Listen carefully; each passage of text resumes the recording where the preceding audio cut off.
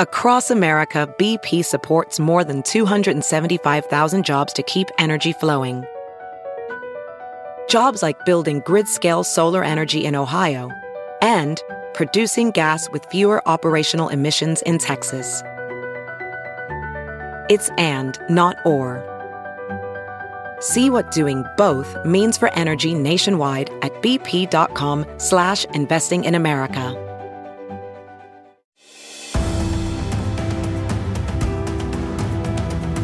Welcome to Just the Truth podcast, sponsored by the Thomas More Society. I'm Jenna Ellis, and everyone today is talking about the Derek Chauvin verdict that was handed down yesterday afternoon, and they're all talking about the merits of the case, the social impact, all of this.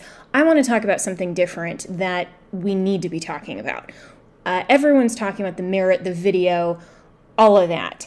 I want to talk about the legal procedural aspect here and why it was a wrong decision of this judge not to grant a mistrial in the case in light of the public pressure that was put on the jury by federal members of government, including the President of the United States. This is something that I have personally seen in trials where I've litigated, where judges have granted mistrials for far, far, far less of undue influence of the jury and potential appearance of coercion and undue influence is so important. Because right now, everyone in America is split over whether this verdict is justified, whether this was the right verdict, and none of those things, of course, legally matter in terms of an appeal or to our justice system. I mean, overall legitimacy is important, of course, and perception is important, but people view things through their own lens of their worldview, as we've talked about on this show. And so whether or not you think they came to the quote-unquote right verdict, that is the province of the jury.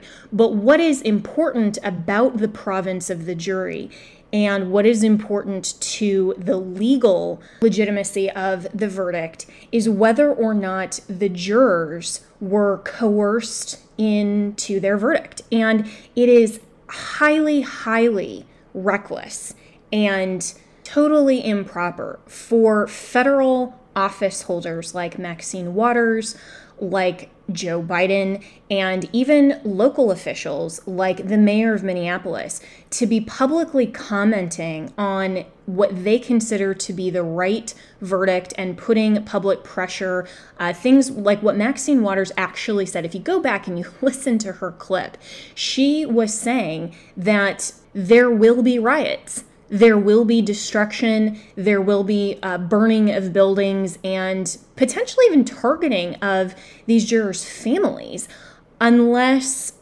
they reach the verdict that she believed was the only correct outcome. Well, last time I checked, Maxine Waters is not on the jury. And why this is so problematic is because everyone understands that this type of public pressure on the jury, and I don't care that they were sequestered, jurors still have their cell phones, those aren't taken away, they still have the ability to access information. If you think that those 12 people were not aware of the public pressure on them, not just because this is a high-profile case, but because of all of the media attention in the last 11 months leading up to this case, they were fully aware. And this type of public pressure and comment and coercion leads to an inference that this verdict wasn't legitimate. And I want to be perfectly clear here that I have never expressed publicly, nor am I going to, a comment on what the correct verdict should be or should have been. This is not about a not guilty versus a guilty verdict or a split verdict. This is all about the province of the jury and making sure that in high-profile cases where you have social justice warriors like Maxine Waters, like the President of the United States, publicly telling a jury, here's the right outcome or else, and then the jury goes along with that public threat, there is an implication there of coercion. And of course, we know that the definition of coercion is the practice of persuading someone to do something by using force or threats. That is never okay in a just society. That is never okay in our justice system. And so if the verdict had been not guilty, we would know for sure that the public threats and intimidation had no effect on the outcome, right? So I would still be saying that the judge should have declared a mistrial so that there was absolutely no question that this kind of behavior is not going to be tolerated by our justice system. The judge had a duty under the law to protect the independence and impartiality of that jury. And that's where I think the biggest failure here was, because now that we have this verdict, if it goes up and is overturned on appeal, then we're going to have yet another round of all of this and, oh, this is a miscarriage of justice, and so forth. If he had declared a mistrial and put everyone in the nation on notice that this type of threat and direct threat to the outcome of a verdict through our due process justice system is not going to be tolerated, that kind of thing would have been the best way to uphold the rule of law in this case. And if at the next trial, the jury, you can't unring the bell, so they'll still have heard Maxine's comments, but it won't have been in proximity to this particular jury. They could kick it down the road, 6-8 months and wait for a cooling off period. And then when that new jury comes and they hear all the evidence, they return a verdict, then at least we have the best possible scenario for true, meaningful justice as part of the procedural due process elements here. So we can debate all day, and I did yesterday actually with my two guests, and you're going to hear from them in a minute. I want to play this interview for you with Pastor Daryl Scott and my friend Jaco Buyens, who we talked about the difference between meaningful justice and social justice within the context of the verdict and the public's reaction and, of course, the pressure from politicians. And all of that is a very, very, very important conversation. But leading up to this, we shouldn't even be having the conversation initially about the merit of a verdict where there is such a cloud over the legitimacy of the verdict. And if you're the left, they don't care about the cloud of legitimacy, just like they don't care about the cloud of legitimacy over the outcome of the 2020 election. They just care that Joe Biden and Kamala Harris are in the White House right now. They could not care less that there are at least 74 million Americans out there who believe that the election was thoroughly corrupt, and I'm one of them. I was personally involved in all of that and representing President Trump, and still now advocating for election integrity. The Democrats don't care about that, so they are always just going to care about the outcome, and if that's the outcome they prefer. Look at what the mainstream media is doing today. Look at what BLM Incorporated, and you have CNN and MSNBC pundits who are literally crying on air as if this verdict was justifying them personally. This is something that they're so emotionally involved in this, and they have such an agenda based on their narrative of systematic racism and defunding the police and moving forward with their socialist reinvention of justice agenda, that they don't even care about the legitimacy of the system. In every single way, the Democrats and the far progressive left are trying to tear down our system.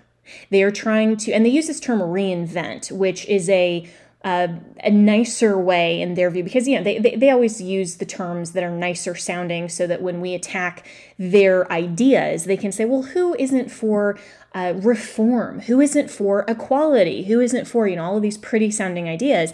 But what they're actually saying, they're not for reinventing anything. They're for tearing down America. Let's be clear about that. They are for tearing down our system by any means and mechanism possible. And what we saw leading up to this verdict from people like Maxine Waters and even people who seem and sound timid and non-threatening like Joe Biden sitting there in the Oval Office, make no mistake, that was a very, very clear message. And he even used the caveat by saying, oh, they're sequestered, they can't hear what I'm saying, so otherwise I wouldn't be saying this. Well, that's still reckless. That's still an abuse of power. That is still an undue pressure and coercion on that jury. And this judge, who knows what pressures he may have been under. He may have just wanted to get this trial over so that he can be out of the limelight. There are a lot of judges that actually don't like when there's high profile attention on them, cameras in the courtroom. They prefer to do their job in relative peace and quiet. And so who knows what kind of pressures or thoughts this particular judge was having, or why he refused to grant a mistrial to the defense. I think that the arguments that the defense attorney made were all of the correct ones to lay that foundation, preserve that appeal, preserve that issue for appeal.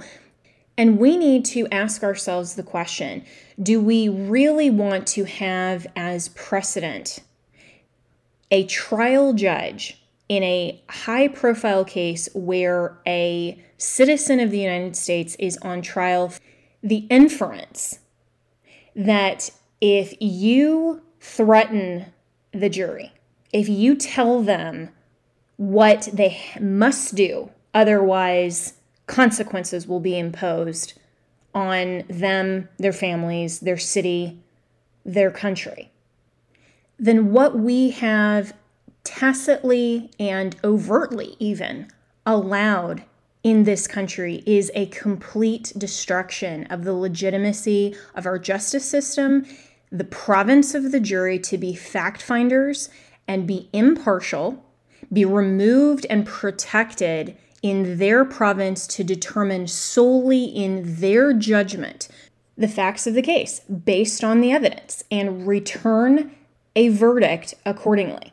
That's what this case is now about. And again, we can debate the merits all day. We can all have our individual opinions. We're not on the jury, remember that. We can all have our individual opinions on whether or not Chauvin was guilty of any one or all three of the offenses that were charged. But what every person who's interested in true, meaningful justice, not just social justice and an outcome by whatever means possible, anyone who is genuinely interested in protecting the legitimacy of our justice system, which is the greatest in the world, by the way.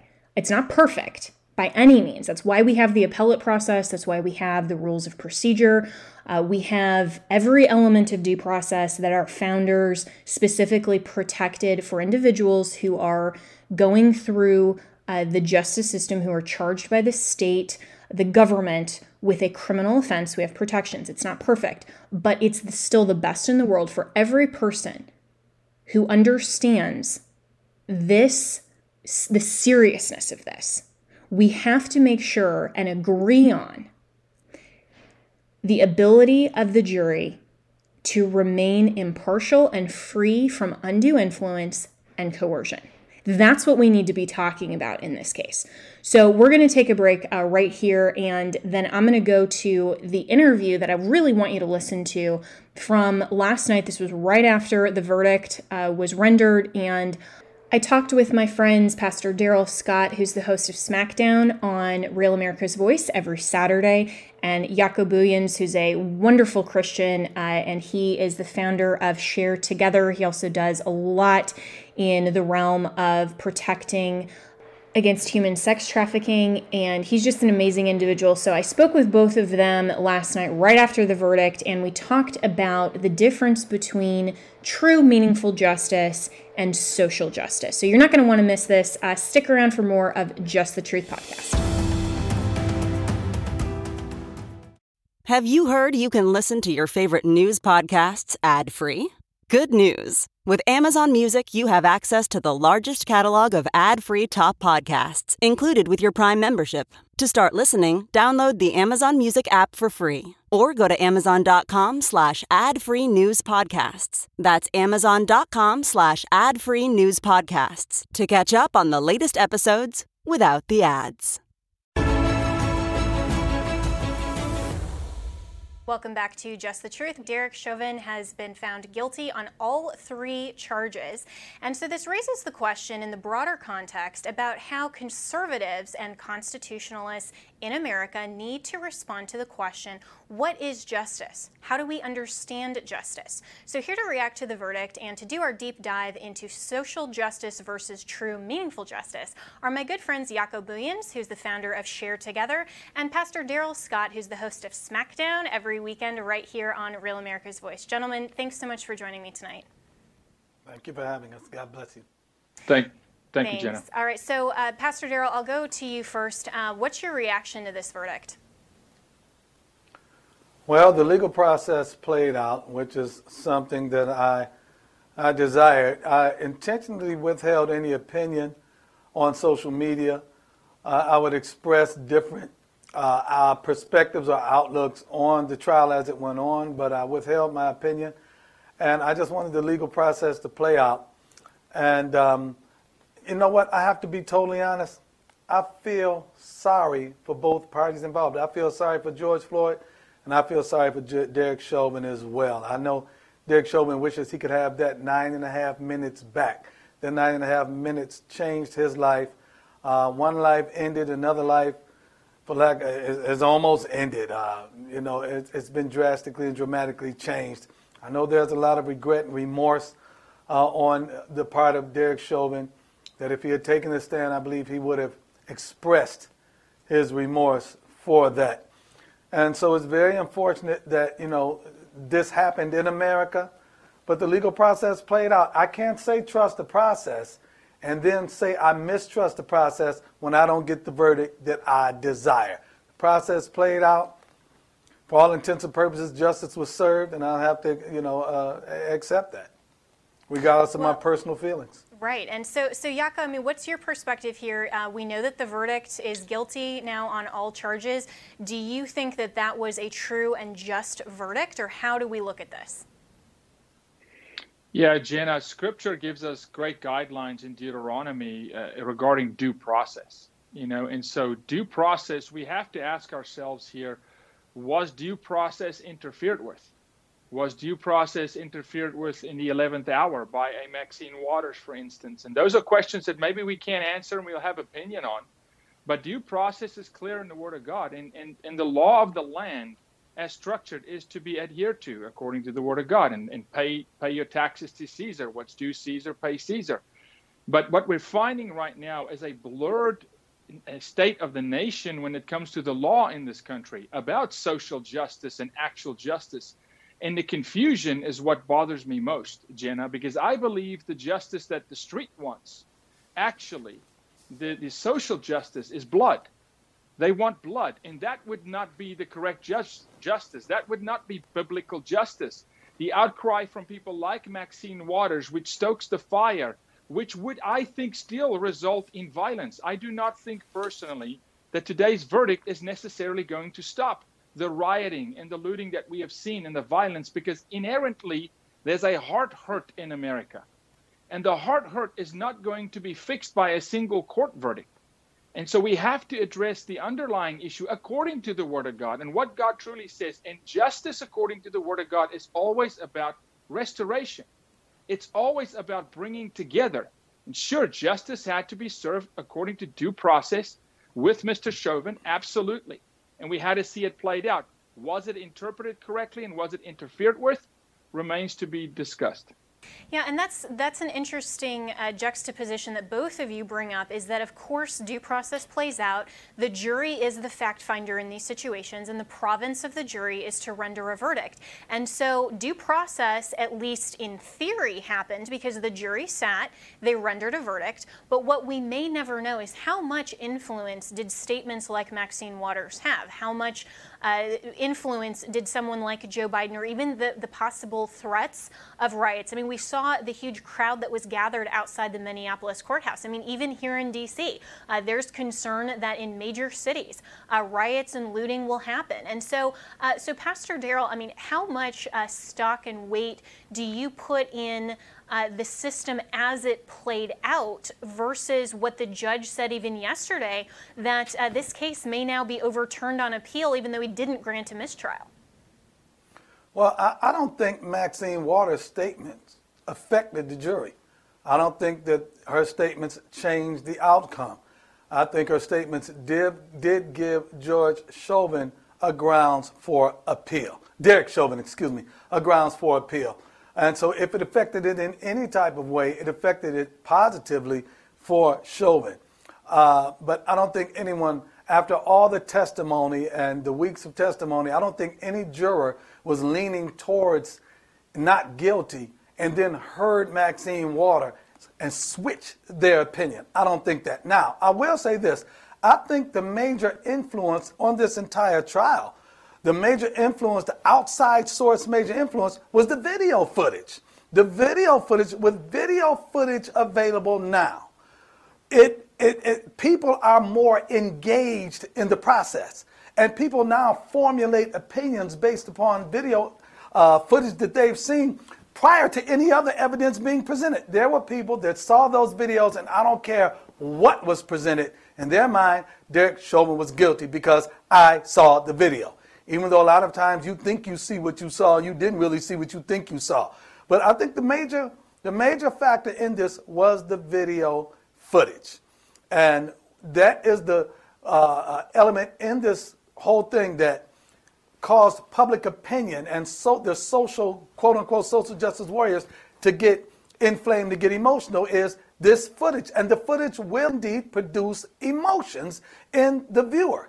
And so I think that is what had the most bearing on the case. If this was simply a matter that there was no video footage available and there was the police word against the bystander's word or against this and that, and you were going based upon circumstantial evidence only and different things like that, or forensic evidence, it would be different. But with that video footage, but it does raise the question, I think, Pastor Darrell, that this was kind of a foregone conclusion even as of last summer. And so do you really think that the jury wasn't, the members who were already on the jury, I mean, they were seeing the news as of last summer. They haven't been sequestered since the event took place. And so is there, in your mind, at least a possibility that the foregone conclusion of the court of public opinion influenced the jury? What? You would hope not. I mean, when they selected the jury, I know there's a process in jury selection, and each of the jurors have to at least try to maintain the fact that they're not biased or they haven't been swayed by public opinion. So you would hope that they were honest enough and had enough integrity to adhere to whatever the stipulations to be a juror are, that they were not prejudiced going in. You would hope that. Now, with human beings, it's always subjective. You never, ever know who went in with a made-up mind, who went in with a predisposition or a predilection to lean towards one way or the other. You'll never know that. But you would hope that they went in fair and open-minded. I don't know. Yeah, and Pastor, I couldn't agree with you more. Absolutely. But that is my point exactly, is now for those social justice warriors, for the movement, right? Is the movement now in a place where they say, okay, justice was served, it ran due process, guilty on all three verdicts? Is that going to change the heart and the intent of America today? And I question that, because I question those who, on the back of George Floyd, a man who lost his life, which never should have happened, every life is sacred, went and harmed others. And blood versus blood can never produce life. Death cannot produce life, according to the Word of God. And so will that movement now halt in the tracks and say justice was served? Can we now contribute towards building, a better nation? And I question that, because I question the intent from the start, whether it was truly for them about George Floyd, or whether there is an underlying bitterness and a need for revenge. This is irrelevant of race. But is there an underlying need for blood, as I would call it, in revenge, which cannot be satisfied by a court verdict? And so I hope in our nation today we see, okay, there's a verdict, and for all due purposes, due process was served, and there will be a sentencing, and then that remains to be seen. Is the sentencing satisfactory to the movement? Is the sentencing satisfactory to the social justice warriors? And we'll have to see, because that sentencing, to my knowledge, Jenna, resides with the judge on the case. Yes. And So what's interesting here, and I think why it's important that we have this deep dive conversation, is to get into the broader understanding of what BLM Inc. and other people define as justice. Because in our criminal justice system, as you were just saying, Jaco, to have due process served and to have a verdict, whatever it was, if it was not guilty on all counts, if it was a split verdict, if it's guilty on all counts like it was, that should be the final say and conclusion, obviously pending appeals. But that, by definition, should mean that justice is rendered because of due process. That's the way that we get to it. But I think your question is valid. Will that satiate and satisfy BLM Inc., who is looking for more? Will they say, okay, because of this verdict, now great, everybody go home, we're fine, or are they going to then use this as a catalyst to say, look, this now evidences further systematic racism, this evidences why we need to have BLM and the movement grow even more? What is going to be their response? And I think tonight, especially in Minneapolis, but across cities across America, this is going to be very interesting what the leaders respond to this and how the individual people respond to this. Because if social justice is about collective guilt, then there's still more harm that needs to have justice served. If this is truly, genuinely just about Derek Chauvin, then his trial's over. Yes, sentencing still has to happen, but the trial's over and everyone should go home. So this is a really important conversation. I'm glad my friends are here to talk about this and walk through these issues. We have to talk about the true definition of justice. We're going to do that more here on Just the Truth when we come back with my friends Jaco Booyens, Pastor Daryl Scott. I hope that you will consider, what does justice require? We'll be right back. Hey, it's Kaylee Cuoco for Priceline. Ready to go to your happy place for a happy price? Well, why didn't you say so? Just download the Priceline app right now and save up to 60% on hotels. So whether it's Cousin Kevin's Kazoo Concert in Kansas City, go Kevin, or Becky's Bachelorette Bash in Bermuda, you never have to miss a trip ever again. So download the Priceline app today. Your savings are waiting. Go to your happy place for a happy price. Go to your happy price, Priceline. Welcome back to Just the Truth. We're continuing the conversation about true, meaningful justice and how we have to understand that in the broader context of how the American justice system works. So joining me for this conversation is Jaco Booyens, founder of Share Together, and Pastor Daryl Scott, who's the host of Smackdown every Saturday right here on Real America's Voice.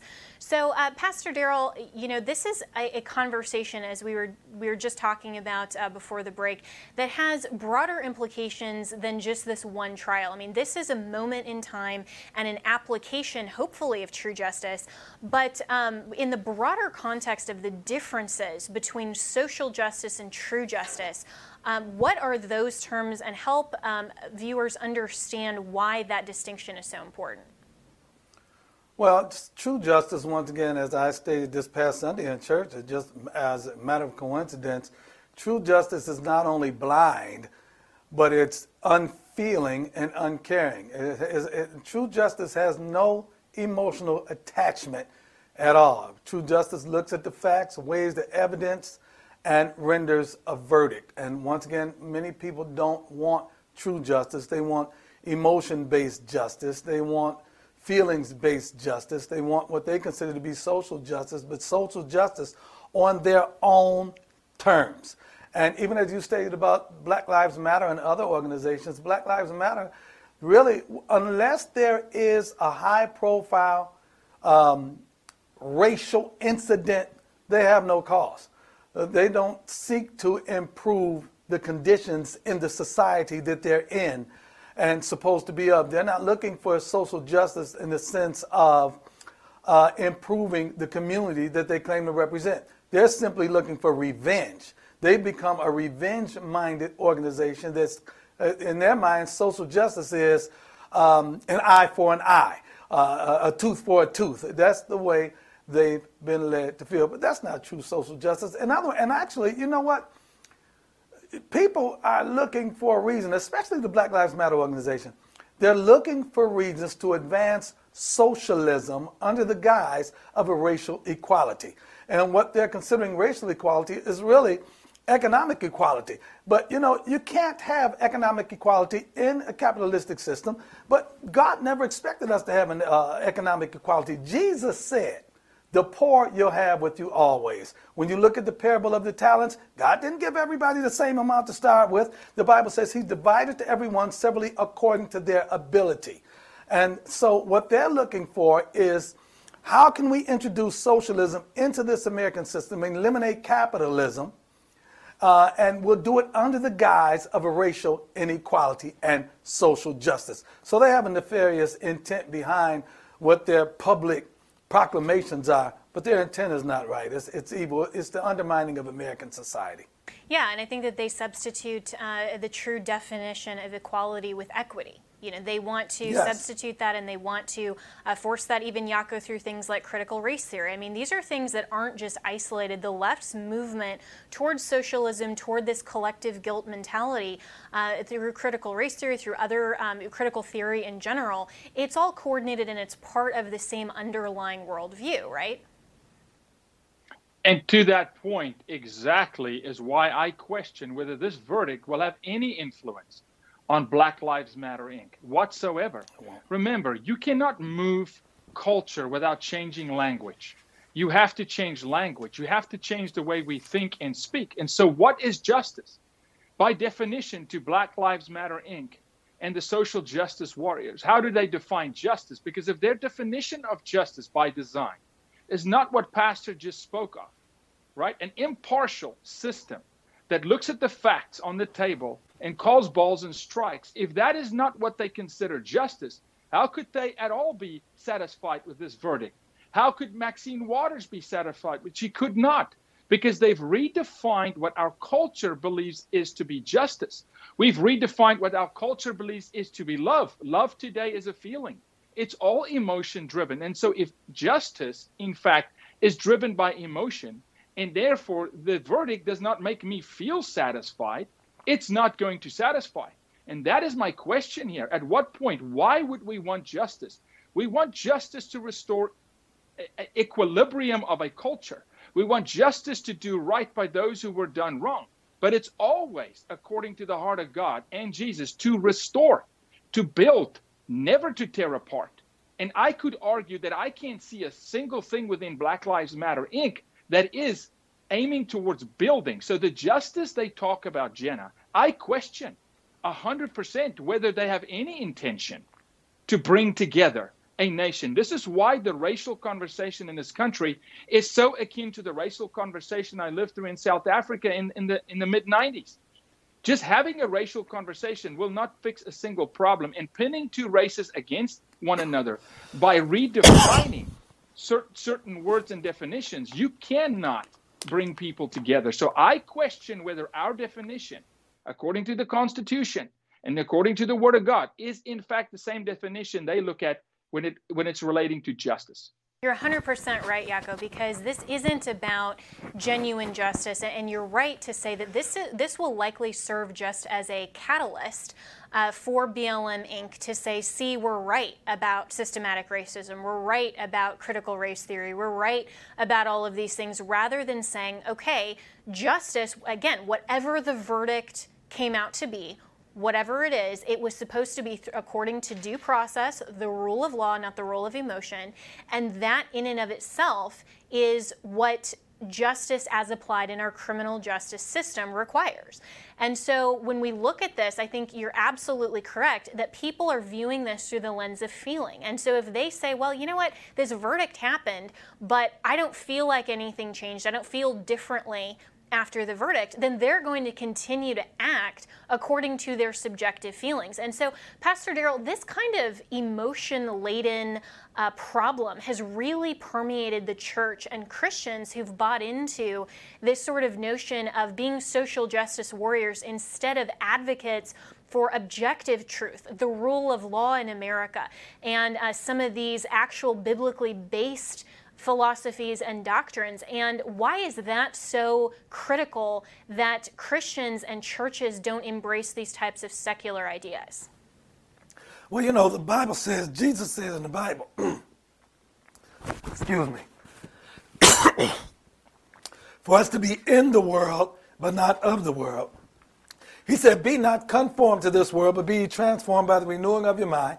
And so we are supposed to have a different world view, a different mindset, a different outlook and perspective concerning social events and activities. And so we have to look at it through the lens of the Bible, through the lens of the Word of God, through the lens. We have a barometer to measure by, to gauge things by. But it seems as if we're becoming so earthly minded, we're no heavenly good. We're allowing society to dictate our moral temperature and our outlook and viewpoint on social issues when we have a standard. We have the Word of God. We have a standard that we can go to derive an opinion through.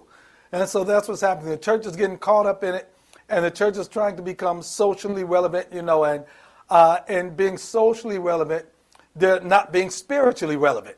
And they have to make a decision as to whether I want to be spiritually minded or carnally minded. And there's a large segment of the church that purports to be the church that is carnally minded right now and looking through a different lens than the Word of God. Right. And I believe that's what's wrong. Yeah, and Jaco, your perspective on this as well, when you have people who would say to our panel, well, you're just being racist, or you're just being, white supremacist. I mean, you can look at the variety of, all the different inherent characteristics that are very diverse on this panel, and yet we're all saying the same thing because we are grounded in truth, not just opinion and not just this perceived divide of systematic racism, but then you have churches that are actually teaching critical race theory, that they're having segregated services, that, who knows what they're going to say about this particular trial verdict this Sunday. Yeah, Jenna, look, we have to address the spiritual climate and the spiritual tone of our nation, because we're in a spiritual battle. And I love Pastor Scott. I mean, there's so much truth. It's about truth. And remember, truth disciplines. Truth disciplines. And so, okay, we've got the law and we have justice. But what we can't do, according to the Word of God, is pick up a brother's offense. Because if you're aiming to get justice because you are offended, you are now a blurred and a double-minded individual. And you will not be satisfied with that verdict. We have to lay down the offense. And what about grace and mercy, according to the Word of God? What about the sacrificial blood? And I feel like we have a pagan worship religious spirit in this country where people want blood as reward. And there will not be blood that way. The last blood that was spilled was by him being the sacrificial lamb. So now that there's a verdict, my question then is this. For those who picked up an offense, are you now shifting into being merciful? Not merciful to where say, okay, we need to let Chauvin walk, but now be merciful to those who you have looped in to the Chauvin conversation, for the white supremacist, rhetoric that's been spewed, for all white men are evil, or all black men hate white men, or whatever you want to say. Are you willing now to repent for that, America, and say, look, maybe I crossed the line. Maybe I became emotionally charged. Maybe I picked up another man's offense. And we're not talking about defending the weak. Ezekiel 33, be the watchman on the wall. But there's a difference to defend the weak and to pick up another's offense. Because an offended heart, right, is blurred. An offended heart will not seek true justice. An offended heart will seek vengeance and revenge. And that we cannot have. And that's what I think we're still going to see. I hope not, but it may be the case. Yeah, and this gets into the broader conversation as well about vigilante justice and why we have laws against that in America, because we know through Romans 13 and other passages in Scripture that it is the state that needs to enact civil justice and civil order. So we're going to be talking more about this when we come back on our deep dive here about the true meaning of justice right here on Just the Truth. Professional welder Shayna Ford used VR training developed by ForgeFX to hone her skills as a welder. The more time that you spend practicing it, that's what separates a good welder from a great welder. VR training can help students like Shayna repeatedly practice specific skills. Virtual reality definitely helps because the more muscle memory that you have, the smoother your weld is. Explore more stories like Shayna's at meta.com/metaverseimpact.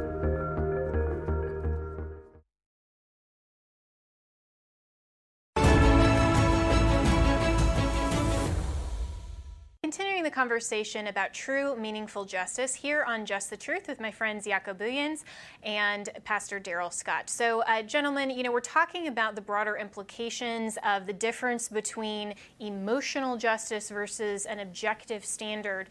And Pastor Daryl, in the break, as we were talking, you raised a really important question. Did this verdict unite America behind our justice system, or did it further divide us? What's your take? Well, let's look at it this way. There was a pall hanging over this entire trial, which was the threat of violence and destruction throughout America if the verdict didn't go a certain way. Now, nobody can be naive enough to think that that did not exist. Now, the verdict did go a certain way. And now they're saying, well, we're gathering in Minnesota to celebrate. But I believe their celebration is going to get out of hand. I hope I'm wrong. But we've seen these celebrations after Super Bowls, after World Series, after NBA championships. We've seen these celebrations wind up being simply nights of carnage and destruction. Now, I put a tweet out on Twitter, and I've seen several others do it as well. One individual in particular tweeted out, "Do you think Derek Chauvin got a fair trial?" And at my last count, there were actually more comments than there were opinions, likes or whatever. And so America is divided over this verdict. Do you think he got a fair trial? And Maxine Waters coming in with that ignorance that let me tell you something. Let me tell you how ignorant Maxine Waters was. Maxine Waters came out and said nothing less than a first-degree murder charge conviction would be sufficient. But he wasn't even charged with first-degree murder. And right. so the jury doesn't have any way of doing that. Yeah, it was second and third-degree murder and second-degree manslaughter. So think about it. If there were those that were unlearned or ignorant, and I'm not saying stupid, I'm saying ignorant as far as being uninformed, that heard this verdict and said, but he didn't get charged with first-degree murder, so it's still wrong. It's just some idiocy right there on her behalf to help fan these flames. I don't really know, if this verdict, there's a huge segment of America this verdict is unsatisfactory to. There's a huge segment of America that saw the same video that other people saw that thinks he's innocent. And social media gives people a platform to express their displeasure. And it also gives them a platform to unite collectively. I mean, I watched it during the riots of 2020. People are using social media as a platform to say when and where we're going next, especially up here in the area that I live in. So, yeah, I don't really think this is going to do much to unite the country. It actually might even divide the country further. Yeah, I hope not, but I think it might. Yeah, and I think that's very perceptive, Pastor Scott. And Jaco, you raised a point earlier that so many people feel so personally invested as if this harm occurred directly to them and that they were somehow victimized by Derek Chauvin's conduct. And that's an important question here, because as much as we can all be interested in the outcome of this, we look at the American justice system on display here, we also have to face the reality that these types of trials are not about us, they're about the two parties involved. And so what does this say to you when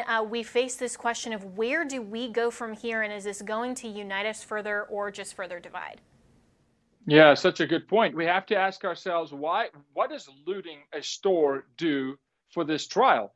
Because the people looting the store feel they deserve justice personally because they picked up that offense, because politicians in this country have predisposed them to the notion that somehow the George Floyd situation made them done wrong by, if that makes sense. So let's go pre-George Floyd to answer this question. Will this verdict pull America together? Well, did George Floyd split America apart? Or was there an underlying condition pre-George Floyd, and George Floyd was the matchstick in the proverbial gas tank? Of course that was the case. We have put a Band-Aid on conversations in this country, Jenna, and political pundits push the race narrative. They push the divide because it's about a voter bloc. It's what we're seeing on the border today. It's always about using race for political gain. And now it's biting us in the back, because you now have entitled every American with the belief that they somehow were done wrong by. And how could this verdict today make that person feel like they personally got justice. Therefore, I say no, this is not going to unite our country. Absolutely not. Yeah, and and that's where we have to go back to the justice system and the reason that we have due process under our U.S. Constitution. Because for everyone who's out there, we went to the Reporter earlier, and I've been watching some of this coverage all day, where people who are saying, well, I'm going to feel a certain way if the verdict is one way or the other, and then after the verdict was read, people who weren't part of this at all in terms of personally affected, that are saying, oh, I'm so grateful, I feel such joy. Well, why? You have to ask yourself, is it because of true meaningful justice, or is it just because of the outcome? Because, Jaco, this is something where the leftists are all about outcome-oriented decisions. They don't care the method or the means, and whether this is according to the rule of law, whether it's according to due process. They don't care that Derek Chauvin is a person. He's someone's son. He's someone's brother. I don't know if he has any siblings, but he has relationships. He is a human being made in the image of God. He's standing trial in a country that is supposedly about liberty and justice for all, and yet you have this outcome-oriented, driven BLM Incorporated that is so focused on the outcome that they're forgetting to even comment on the process. Yeah, and remember, Mr. Chauvin, according to the Word of God and the cross, is redeemable. He's redeemable. He should serve his time. But he is redeemable as a human being, as a son of God. But the reason it's all emotionally driven is because truth is fluid to the left, Jenna. There is no truth. So the only thing the left can measure is how they feel. How dangerous is that? How dangerous is it if there's no absolute truth? There's no rudder and a plumb line, which is the Word of God, by the way. And it covers every issue we could ever face in society. But if there's no truth, you now have an anarchist society where you have 370 plus million Americans in their version of justice now all of a sudden because of how they feel. And that's what we're facing today. And it's been emboldened by the left, by mainstream media. You should feel right. You should feel this way. Well, we can't make everybody feel good. Justice may not make you feel good. But if it's just and it is due process, then that's the law, and it should stand. Right. And this is, Pastor Scott, in the last minute we have left, I mean, this is why it's so important that the church is grounded in true biblical theology, not just feelings-based theology, and not just saying, well, Jesus is about love in the feeling sense, or justice is about, as Jaco put it, emotionally based. And so when we're looking at the church and theology, where is the fact and the genuine theology over feeling? Well, you're absolutely right. Let me touch back real quick on something you said, Jenna, about everyone being connected to their feelings. When we observed George Floyd's funeral, the point of a funeral is to eulogize a man. Al Sharpton, the Reverend Al Sharpton, turned it into a political statement.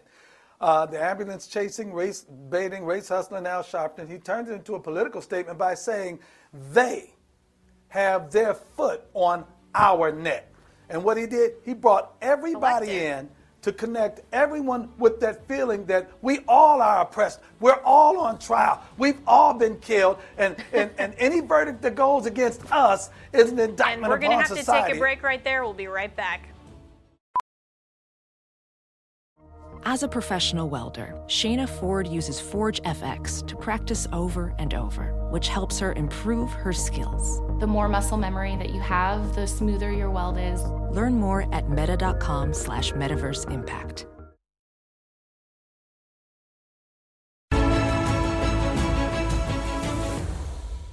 Welcome back to Just the Truth. We're continuing the conversation about true, meaningful justice. And did that occur today? And how much influence do politicians play in the court of public opinion that may taint juries for future trials? And did past comments influence this trial? So here's what Joe Biden said just today. They're a good family, and they're calling for peace and tranquility, no matter what that verdict is. I'm praying the verdict is the right verdict, which is, I think it's overwhelming in my view. I wouldn't say that unless the the jury was sequestered now, not hear me say that. So joining me back on the panel is Jaco Booyens and Pastor Daryl Scott. And Jaco, I mean, so this is something that I think was incredibly reckless of Joe Biden when he's saying, you know, the evidence is overwhelming and, oh, but I can say that because the jury's sequestered, they're not hearing me. But the rest of America is hearing him. Yeah, you have to ask yourself, what was the purpose in that? You know, if he says then the jury is sequestered and he's not intending to influence anything and he can't influence anything, why not wait until tomorrow and then comment on the verdict after it was delivered? You have to ask, and I always just get back to intent. Intent, and the law is written on intent, by the way. What was the intent for that press conference for not saying, you know what, I want to deflect, I'm not going to answer that question, it's an ongoing trial, and let's wait and see what the justice system comes up with at the end of the day. Yeah, and Pastor Daryl, that would seem like the more responsible thing to do. I mean, just like how during the nomination hearings of future federal judges, when now the status quo and kind of the practice has been that they don't comment on future decisions that may arise in front of them. Well, Joe Biden here was commenting on a live situation rather than respecting the rule of law, respecting the process, and saying, you know what, I have faith in the jury that they will look at the facts, they will render a true verdict, and whatever the verdict is, I'm going to stand behind that because that's how our system works. Wouldn't that have been a much more appropriate thing for our supposed pretender commander-in-chief? Yeah, Joe has been a professional politician for 47 years. He's been president for a couple of months.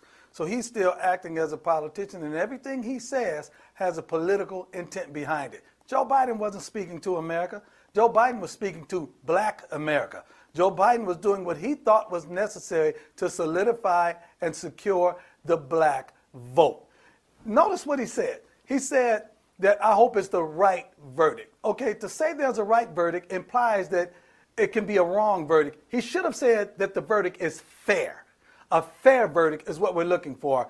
And Joe made an allusion that it could possibly be a wrong verdict, and he was doing it for political purposes because him and the rest of the party, they want to make it look like this.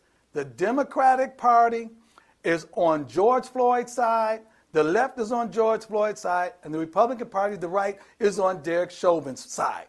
And they're making it a black-white issue, and they're looking at a voting block, and they say we can help continue to solidify this voting block by taking the side of this voting block right here. Now, the one thing I would appreciate in high-profile trials like this, I intentionally reserved an opinion. If you look back over any social media post I made, I didn't give an opinion as to anyone's guilt or innocence. Same reason. Because I would hope that our influencers on the right would need to be more responsible and mindful of the influence that they have so that it won't inadvertently help fuel this divide. Because right now it's making it look like the liberal left and the Democratic Party was on George Floyd's side, and the conservative right and the Republican Party was on Derek Chauvin's side. And it's a huge manipulation right there. Yeah. It's a manipulation. Can't ever do that because we should all be on the side of true justice, genuine fairness, be on the side of the U.S. Constitution. And so, Jaco, here with the last couple minutes we have here, I'll give you the last word. Yeah, look, that is exactly right. We are not the judge, and we cannot abuse power because we have influence on social media. And here, can you imagine what would have happened if he was guilty on one account? There would have been an outburst where Black America would say, but the president already decided. But the president said there's a right vote. To Pastor's point, it was reckless. Can you imagine? Praise God, we're not seeing that tonight, because can you imagine what that would be? And it is 100% the politician speaking. Pastor, you're so right. And it is about a voter block. It's always about a voter block, which means, America, you're being manipulated to think the way they want you to think versus letting the law speak for itself. So, Jaco, where then do we go from here as Christians, as truth tellers, as people who have to stand up with courage and say we will continue to be on the side of justice and what justice requires rather than buying into that form of manipulation? Jen, it's going to sound simple, but a self-proclaimed Christian, a lover of Jesus Christ, has to base every decision and every action based on the Word of God, which is the absolute truth, which you cannot add to and you cannot take away. You can't preach around it. You got to preach it. Okay? And so until we do that as the American church today, where we let God speak for himself and we do not manipulate his word to justify abortion, to justify the race conversation and fill in the blank, until that day comes, we're going to be divided in the church, and divided you fall. Absolutely. Well, gentlemen, thank you so much for joining me today on this really, really important conversation. And I hope that everyone will watch Pastor Darrell Scott on SmackDown on Saturdays, and also follow Jaco. You always post such great things on social media, and also at sharetogethernow.org. Look forward to seeing you gentlemen soon in the future. Thanks so much. That's it for this episode of Just the Truth. I'm Jenna Ellis, and we are sponsored by the Thomas More Society, which is a not-for-profit national public interest law firm dedicated to restoring respect in law for life, family, and religious liberty. You can find out more about the Thomas More Society and the incredible work that we do there at thomasmoresociety.org. And I will be back tomorrow and every Monday through Friday here on Just the Truth.